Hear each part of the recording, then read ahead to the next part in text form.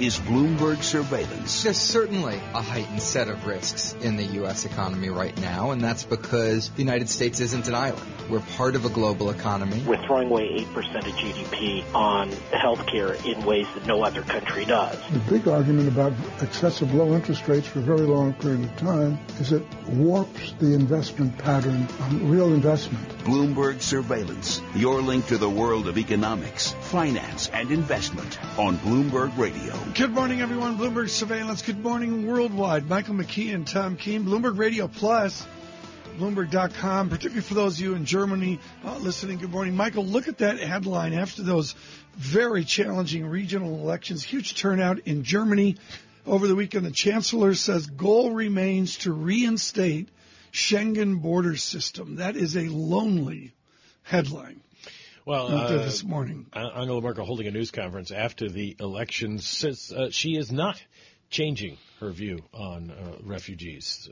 She's not going to be influenced by the vote. Stick to her course. Seek a European solution. Hans Nichols with some terrific perspective on that this morning. We thank him for his yeoman duties. Bloomberg Surveillance this morning, our Forex brief, brought to you by Interactive Brokers, winner of FX Week's 2015 award for the best retail Forex trading platform. Visit IB at ibkr.com/Forex. A churn to the market. Dollar, a fractionally stronger off DXY.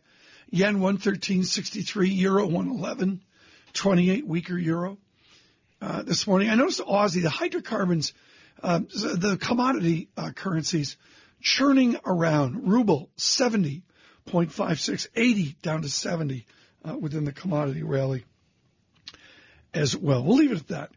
David Wilson, who's trying to figure out if one company is going to end up owning all the hotels. Is that where we're heading? They own the Waldorf for $1 gazillion. And am I right that the latest is that this group may be going after Starwood?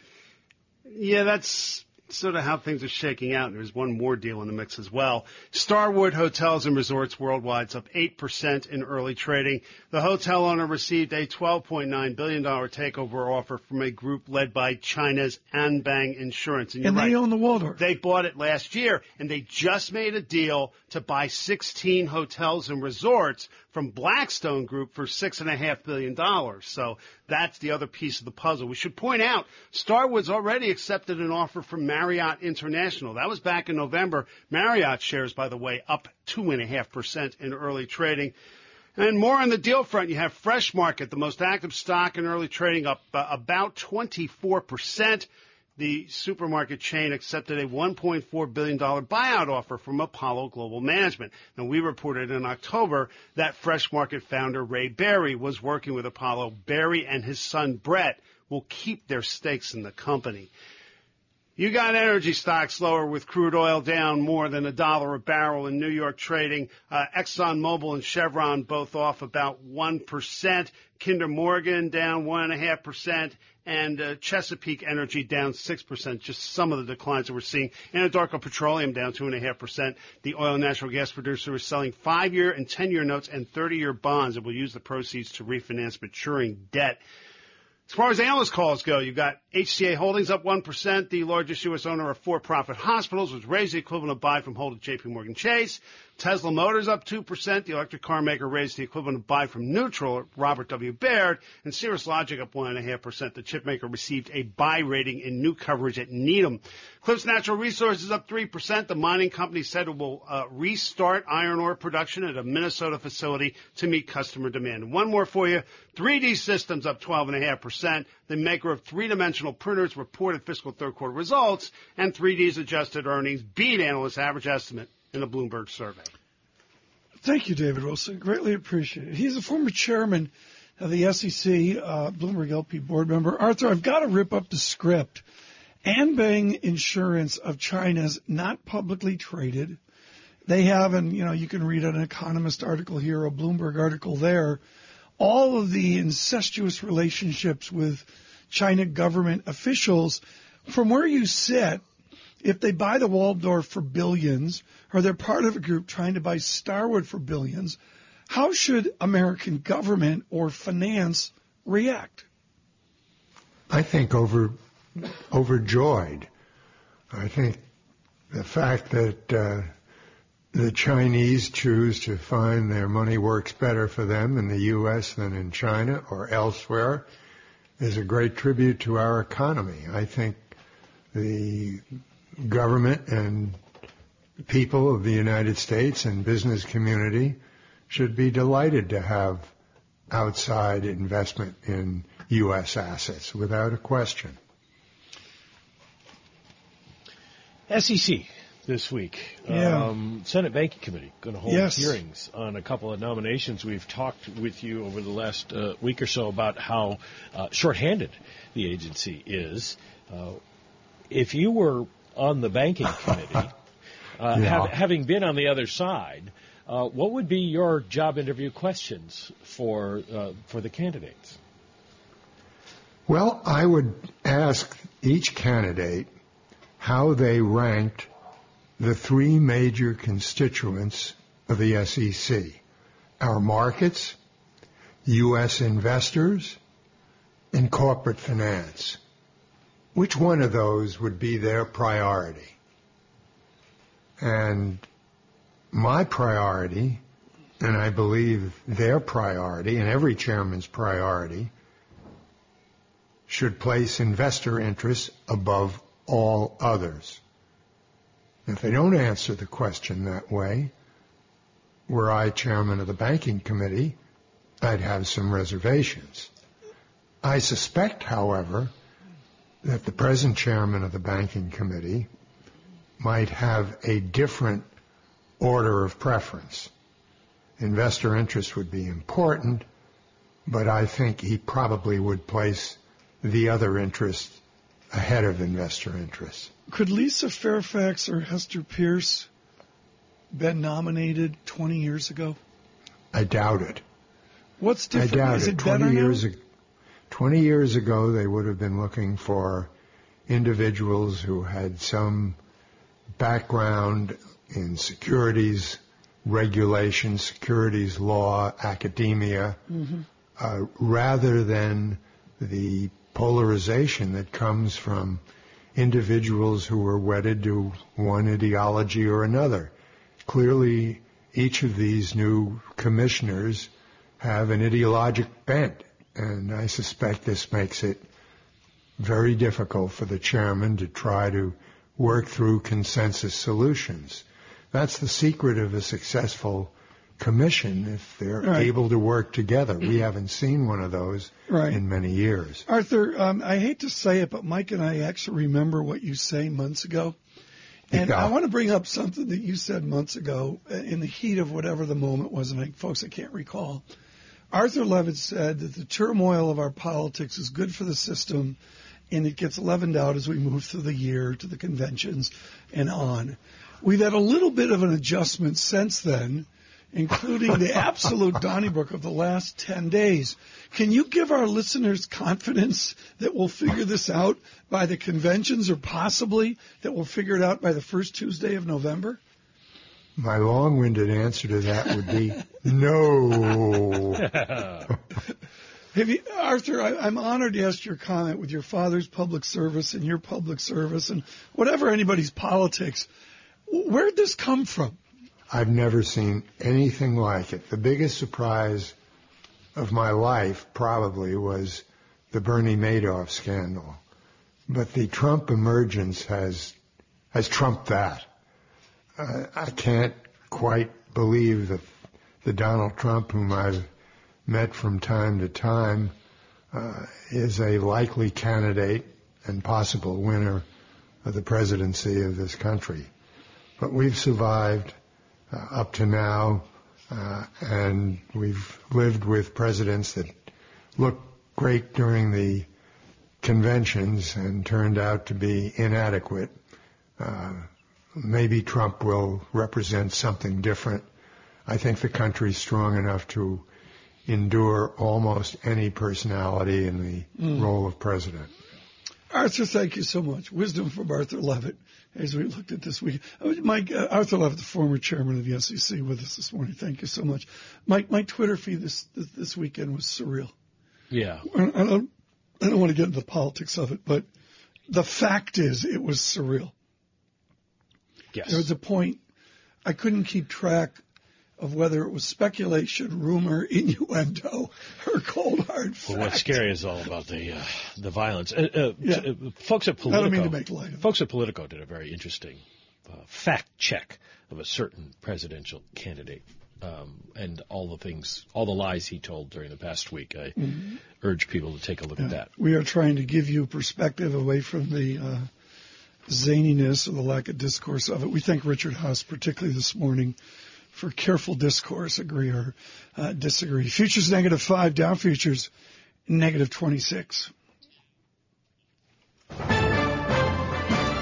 Time now to check in with Michael Barr and get the latest world and national headlines. Michael. Mike, Tom, thank you very much. The Republican and Democratic presidential candidates are getting ready for another big Tuesday with primaries tomorrow in Ohio, Illinois, Missouri, North Carolina, and Florida. Ohio is a winner-take-all contest. Donald Trump is hoping to triumph in the state of rival and Ohio Governor John Kasich.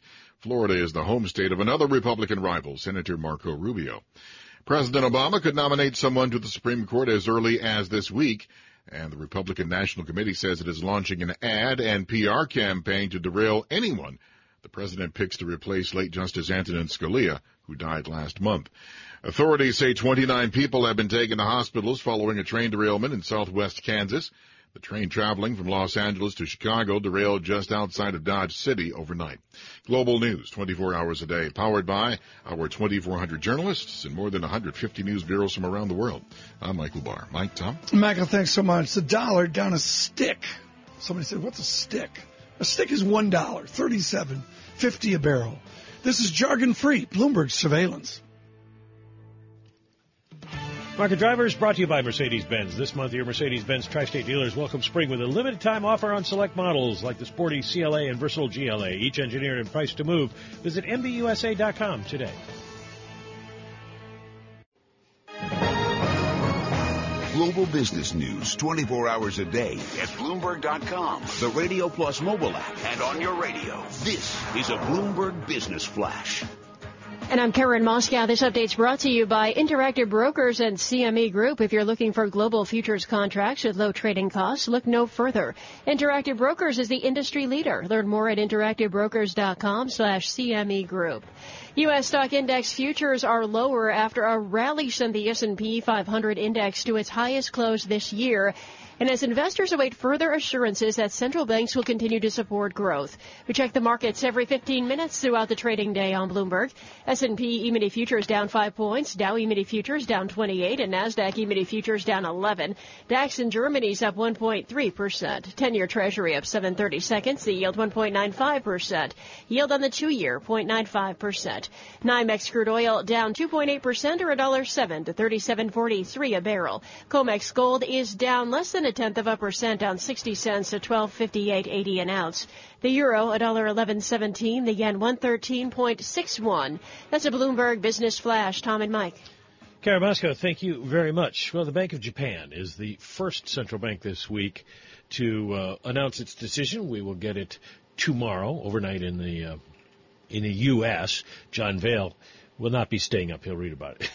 He'll get the email in the middle of the night. He is, of course, Chief Global Strategist, Head of Investment Strategy Group at Nikko Investment Management. So he's paid to keep a very close eye on what happens with the Bank of Japan.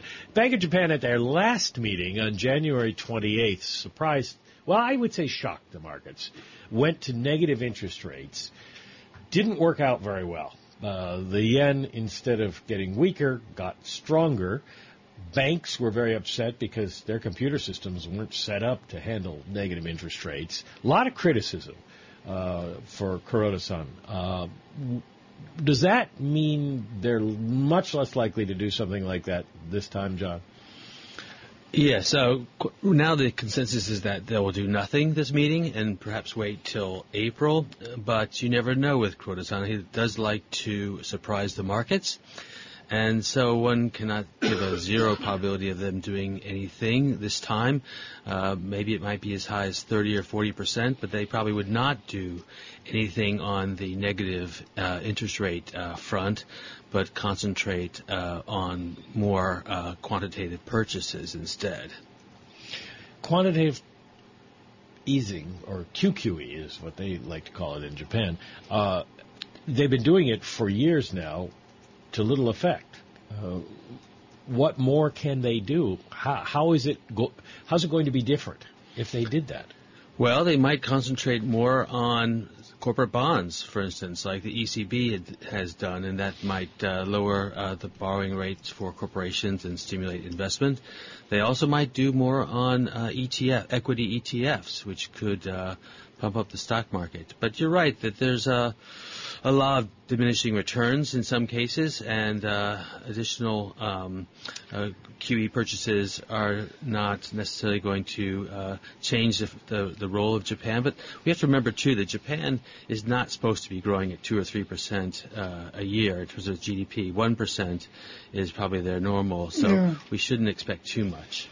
Would you explain to me, and I love this language, companies which are proactively making investment in physical and human capital? This is economic gobbledygook to say we're so desperate we're going to buy equities. The Bank of Japan proposes, I'm not sure they've done this, they're going to go out and buy shares of Toyota and bring them onto the bank's balance sheet.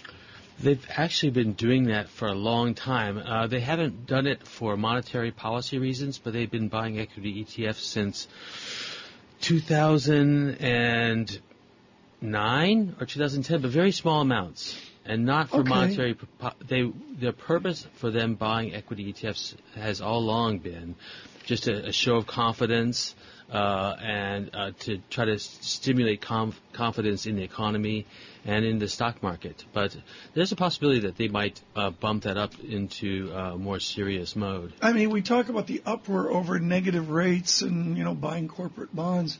I think all of our listeners would find it bizarre that part of QE or QQE or QQQE is for Chair Yellen to buy shares of, name the company, Amalgamated Steel. It does seem like Alice in Wonderland sort of scenario. Even buying corporate bonds by the ECB is moving into the private sector. I guess you could say that the Fed buying Fannie Mae bonds in its QE over the last 7 years is a form of intervention in the private sector. They were trying to get mortgage rates down, right? But anyway, yes, it's possible that equities is a new front for central banks. I mean, Mike, I don't know how to equate equity purchase with all of the variables there that we know and love with negative interest rate in that debate. Is Haruhiko Kuroda on the same page as Shinzo Abe these days? Yes, I think they're working pretty closely together, and they have the same goal. That is to stimulate consumer spending and capital spending, and fortunately that they're aligned in that regard. How are they doing? I mean, give us an update on real and nominal GDP with Japan. I believe I see a negative 1.1 statistic. Yeah, the fourth quarter last year was very disappointing, especially consumer spending was down more than 3% annualized in the quarter. So, yeah, it's a mixed message, and they're not happy. Neither of those two gentlemen are happy with the way things are going, so they do have a pretty big incentive to try for more. And I guess it's sort of a one-way street. They're not going to give up. I'm dealing with a chart, folks, back 30 years of the U.S. with a sloping downward real GDP. Constructively, back 20 years, I can say Japan at least is flat, except it's flat at 0.0. I mean, the regression back 20 years is a quarterly statistic of 0.6%, which is barely growth, right? I'd be surprised if it was that low. That's the nominal or the real? Real. That's real. Yeah. Well, it's been slow growth, and the truth is, not many people maybe realize this, is that the potential growth, as measured by the Bank of Japan, as you said, under 1. It's about 1 or less. So with a declining population and whatnot, it's hard to grow much faster. Let's come back. John Vail with us with Nikko as we look at the Bank of Japan, a very central bank week. Bloomberg Surveillance. We're counting down to the opening bell, brought to you by the Jeep Grand Cherokee, the most awarded SUV ever. The Grand Cherokee continues to raise the bar with its luxurious interior and legendary 4x4 capability. Drive one at your local Jeep dealer today.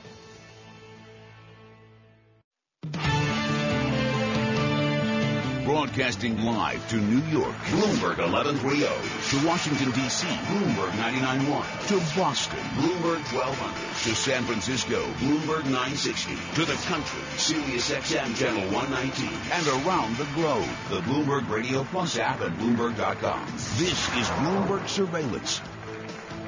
And good morning. I'm Karen Moscow along with Tom Keene and Michael McKee. And the opening bell is brought to you by SEI. Imagine when asset management servicing is unconstrained by infrastructure. See how SEI's global operating platform can be your catalyst for business expansion at SEIC.com/imagine. Stocks lower at the open. The S&P 500 down 0.25% or 4 points to 2017. Dow Jones Industrial Average down about 0.2% or 28 points to 17,185. The Nasdaq's down 0.3% or 14 points to 4734. 10-year Treasury up 6/30 seconds. The yield 1.96%. Yield on the 2-year 0.95%. NYMEX crude oil down 2.9% or $1.12 to 37.39 a barrel. COMEX gold is little change, down 60 cents to 12.58.90 an ounce. The euro $1.1109. The yen 113.68. Tom and Mike. Karen, thanks so much. Appreciate it. John Vail with us with Nikko Asset Management, of course, a storied career in Japanese money management and in strategy as well. I've been dying to ask you this question because you're living it with Japan. We used to work in a nominal space, inflation plus real GDP, and then inflation became so big and so distorted, anybody shifted from nominal to real analysis. How do you respond to the idea, since there's no inflation or little inflation, we should shift back to nominal animal spirit inflation plus real GDP analysis? Should we? Well, if you follow the Japanese example, you should look at probably both. I mean, for instance, nominal GDP was running about zero for the last 20 years, but real GDP was positive. And so both are important because nominal was telling you that there was a real problem, but 1% real was telling you that the economy is growing at basically its potential growth rate. So you have to look at both, I think, and you're right that have to study it very deeply. Did we ever figure out who leaked the decision, the Bank of Japan decision last time? The report came out in Nikkei that they had discussed negative interest rates. I mean, the markets moved significantly before the bank announced its plans. I have no idea about that, whether it's how that happens, to be honest. It'd be interesting to see if that happens again. It may be a case, if they do nothing, as the consensus is, of what they say, which is what we've gotten into with the Fed these days. We talked about what they might do, but what might Kuroda say, particularly if they don't make any policy change? How does he move the market by jawboning?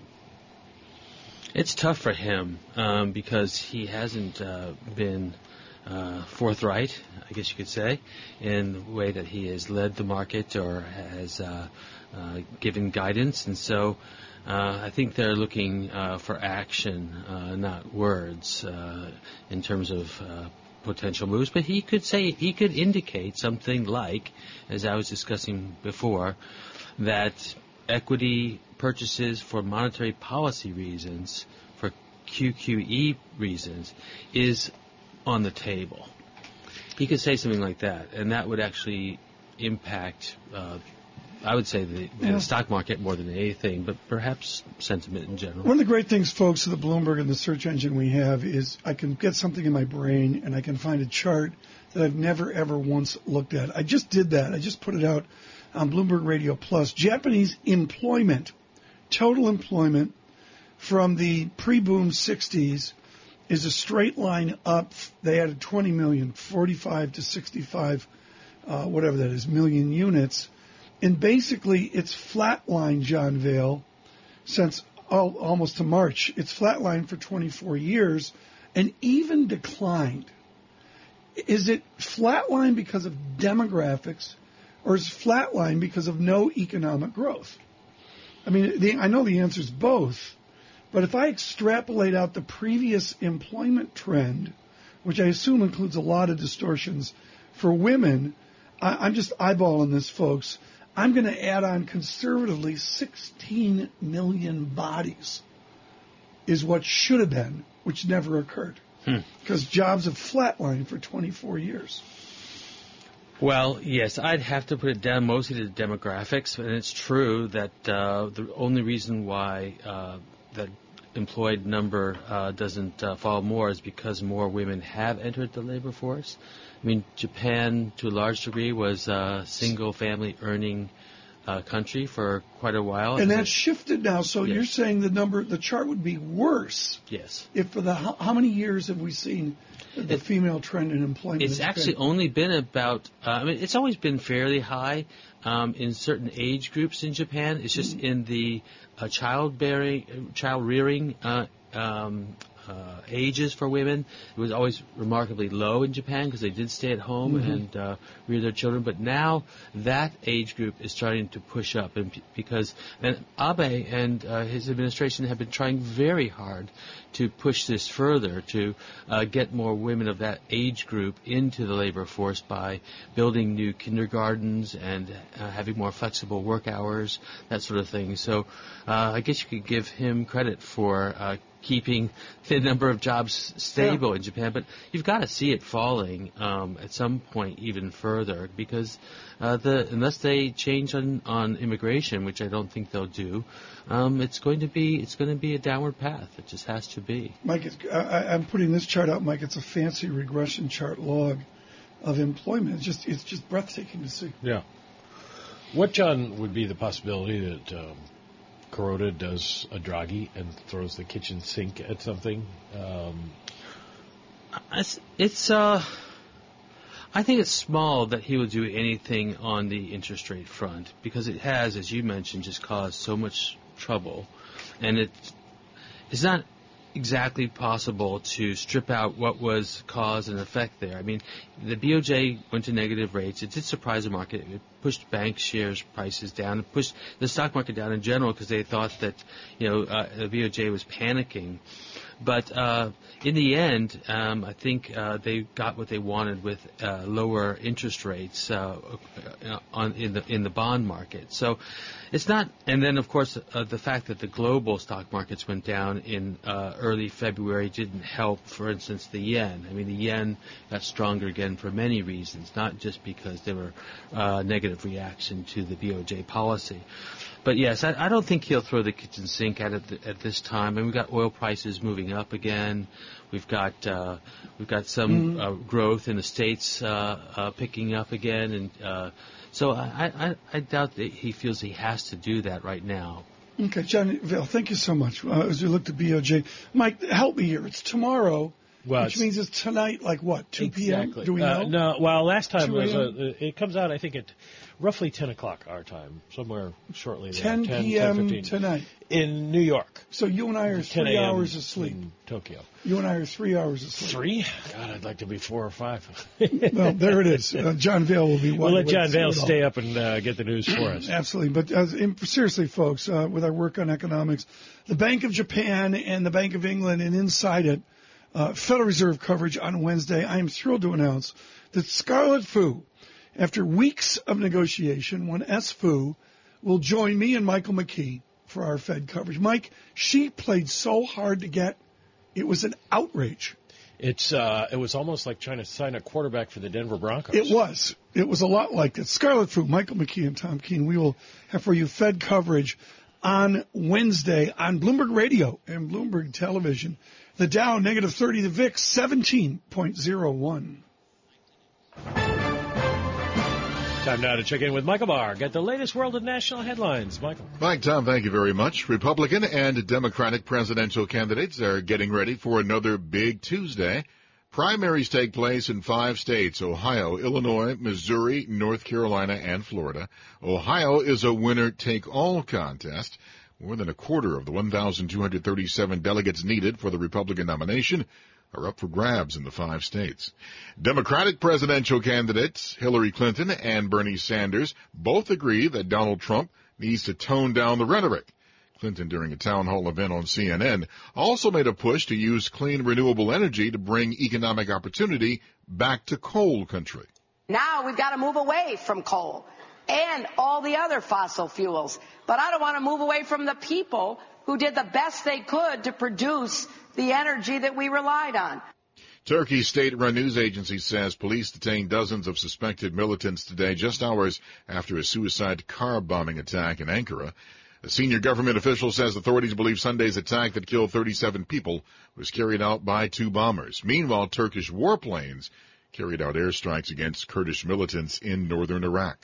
Global news 24 hours a day, powered by our 2,400 journalists in more than 150 news bureaus from around the world.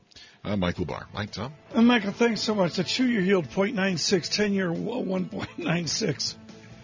Very close to 2%. Michael McKee and Tom Keene, Wednesday, Fed Day. This is Bloomberg Surveillance.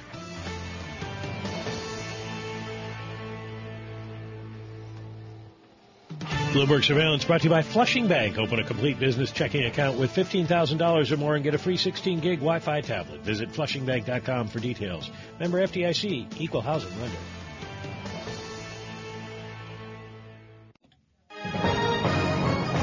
Global business news 24 hours a day at Bloomberg.com, the Radio Plus mobile app, and on your radio. This is a Bloomberg Business Flash. And I'm Karen Moscow. Stocks are slipping from their highest levels this year, led by commodity shares, as investors await further assurances that central banks will continue to support growth. We check the markets every 15 minutes throughout the trading day on Bloomberg. S&P 500 down 0.3%, or almost 7 points to 2015. Dow Jones Industrial Average down 0.2%, or 39 points to 17,172. The Nasdaq's down 0.2%, or 9 points to 4738. 10-year Treasury up 9/32. The yield 1.95%. Yield on the 2-year 0.95%. NYMEX crude oil down 3.6%, or $1.39 to 37.10 a barrel. COMEX gold down 0.8%, or $10 to 12.49.70 an ounce. The euro $1.1103. The yen 113.64. Starwood Hotels and Resorts Worldwide, which is being bought by Marriott International, received a separate unsolicited takeover proposal from a group of companies led by Angbang Insurance Group. Starwood shares moving higher this morning, up 7.3%. The fresh market is up 23.5%. Apollo Global Management agreed to buy the grocer for about $1.4 billion in cash. And that's a Bloomberg Business Flash. Tom and Mike. Karen, thanks so much. Bloomberg Surveillance this Monday, brought to you by Interactive Brokers Investors Marketplace, an online service where traders, investors, and institutions can meet and collaborate, enhance your trading experience, or expand your business. Visit ibkr.com/services. This has been a terrific day. Mike and I get up. Sometimes we get up at 12:30, but usually we get up by like 1:30 a.m. And I really thought, Mike, that today would be just deadly. And instead, it has been exceptionally interesting. And Ellen Zentner, with her shift on what this Fed will do, and it's a no inflation call, partitioned domestic realities versus trade and energy. And she just flat out said, look, trade's not going to be there, and energy's not going to be there. That's one call. I'm not saying I agree with it. Yeah. Well, as she said, it's this partition. Economists have many hands. And there are many different views on many different aspects of it. They all go into making a forecast.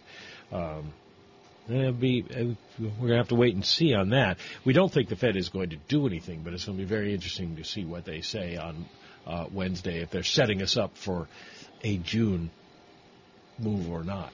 And whether or not Janet Yellen tries to keep open the possibility they could do something in April. There's no press conference, and nobody ever expects them to do something on a meeting where there's no press conference. In the history of this, folks, and we can go any way you want, but whether it's Richard Timberlake of Georgia or a guy named Bernanke out of Princeton, it always behooves a central bank to wait.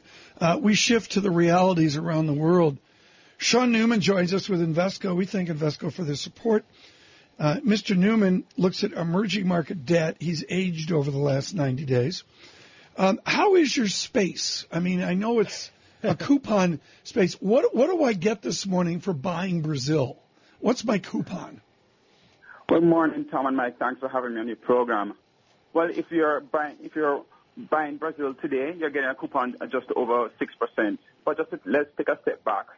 Emerging markets as a part of the region as a whole, which includes Latin America, Central America, and the Caribbean, is coming off of a bit of a hangover. We believe this is related to falling commodity prices, the rebalance of China, slow credit growth, and domestic structural constraints. A good example of this is Peru, where we've seen growth slow by over half last year, and the exchange rate has depreciated by over 10%. What happens from here now with divergence becoming more of a big deal? Because we have seen the markets react in different ways, shall we say, to what we might expect. So with emerging markets, what happens as we get through this week of very many different central bank actions? Great question. So I think what we aim to know is that we'll see the phase where domestic demand will do the heavy lifting. We're seeing a slowdown in employment. Consumers are spending less as they cut back on the purchase of imported items. Unfortunately, most countries are in good shape to face the new reality that, guess what, the party's over. They just can't spend as much as they have in the past. The other positive is that exchange rates are no longer fixed. Average inflation is in single digits, and public balance sheets are healthy. When I look at the emerging markets and I see a zillion million people protesting in Brazil, there's got to be a huge opportunity within them being on the cover of the magazines. How do you determine when to buy countries where there's protest, where there's emerging market angst and all that? How do you decide when to shift to owning their paper? Well, if we take a look at the region, we broadly divide the region into 5 opportunities. We have them fallen angels, special situations, rising stars, stable and distress. We assess them based on overall prospects, the health of the sovereign balance sheet, structural scores, sensitive to commodity prices, as well as China, and the normalization of U.S. monetary policy. So what do we like right now? We favor some of the rising stars in that region, in Central America and the Caribbean: Jamaica, Peru, Guatemala, Honduras, Dominican Republic, Paraguay, and Panama. You can buy Honduras paper. Yes, we can. What is the coupon? I've never heard that before. What is the coupon on Honduras? So Honduras 24s trade about 35 basis points wide of Brazil, which would make it a yield of about 6.8% roughly. What's the risk premium in Honduras out of that? Well, the risk premium on a spread over treasury basis, that's about 456 basis points over a comparable 10-year. And the risk related to the sovereign's outlook is really their commitment to continue pursuing the series of fiscal reforms, which they've been on track for the past 12 to 24 months. But we believe that the current government has recently reaffirmed their commitment to remain on this path. And we think that the prospects, given their strong trade linkages with the U.S., as well as they benefit from this low oil and commodity price environment, that they have enough tailwinds behind them. This is the first time, folks, we've done this. I just put out on Bloomberg Radio Plus the Honduras 4-year piece, 8 3/4, as Mr. Newman said. Would you like to enjoy, Mike, a 12% capital gain while you gathered your 8%? That's not bad. That's not bad. What's the currency risk if I own Honduras? Well, the currency is freely floating. So, again, one of the things that we like about emerging markets right now is that exchange rates are no longer fixed. So the currency has been the natural mechanism to adjust and absorb the shock absorber that we've seen as trade balances have fluctuated. Let's talk quickly about Brazil. A lot of public anger, big demonstrations over the weekend. What's your read on the likely political outcome and how you're investing that now? Well, I think it's going to be increasingly difficult for President Dilma to distance herself from the Lava Jato investigation, and we don't believe she will serve through her term. As you mentioned, there were massive protests this weekend all across the country and even over 17 cities across the world. And we think that this will increase pressure on Congress to proceed with impeachment proceedings. And we believe that this may start as early as May. How did you react? Just one final question quickly. How did you react with the arrest of Mr. Lula? Pardon me? How did you react when Mr. Lula was arrested? Well, I think that's significant. I think it's a testament to the independence of the country's institutions. We think this has sent a clear signal that no one is beyond the reach of the law. And we think this is going to, again, prevent Dilma from bringing Lula into the government, which would prevent him from being investigated any further. Thank you so much. Sean Newman is with Invesco as we look at interesting stuff, in emerging markets. Mike, I think it's just always amazing. We get people on outside the box, not the Bank of Japan, not the Fed, not our retirement plans, and you and I are looking at a 6-year Honduras piece. Never did I think I would do that. Of all the things we've learned today, that may be the most interesting. 8% coupon, 12% capital gain off 2 years ago. And it's held up value. I'll take it. Don't know what the currency's done. I'll have to figure that out later. But that's extraordinary. Mike, line up the central bank ballet this week. Let's go right to Janet Yellen. Am I right? It's a boring meeting, but I never buy it. I never buy it. Well, it's not going to be boring. There could be significant Yellen speak that would move markets. Everybody is looking for guidance. And, of course, we get the dot plot. A new dot plot for the first time in 3 months. It'll be relevant for maybe 24 hours, and people will trade on that. And it's Contra Lakota free, right? Well, the last one was as well, since they don't, by tradition, participate at their last meeting. But it's more that it's Kashkari involved. Okay. So. Never dull. It'll be great. Michael McKee and myself and Scarlett Fu will give you coverage. We have terrific guests lined up. We're not going to tell you who they are yet because it's a movable feast based on our guests' incredibly busy schedules and their real desire. We're just flattered by how people... It is definitely worth your time. Yeah, literally try to change their plane schedules and their business schedules for the privilege of being on with Scarlett Fu. It's amazing. You put Scarlett Fu on, Mike, and just all the guests change. Show up, yeah. People show up. I mean, that's all there is to it. Bloomberg Radio, Bloomberg Television, all that worldwide for you. Wednesday, Bank of Japan, the Fed. Wednesday, the Fed, and then on to the Bank of England as well. We are produced by YUN Ken Fallio, our global technical director. This is Bloomberg Surveillance.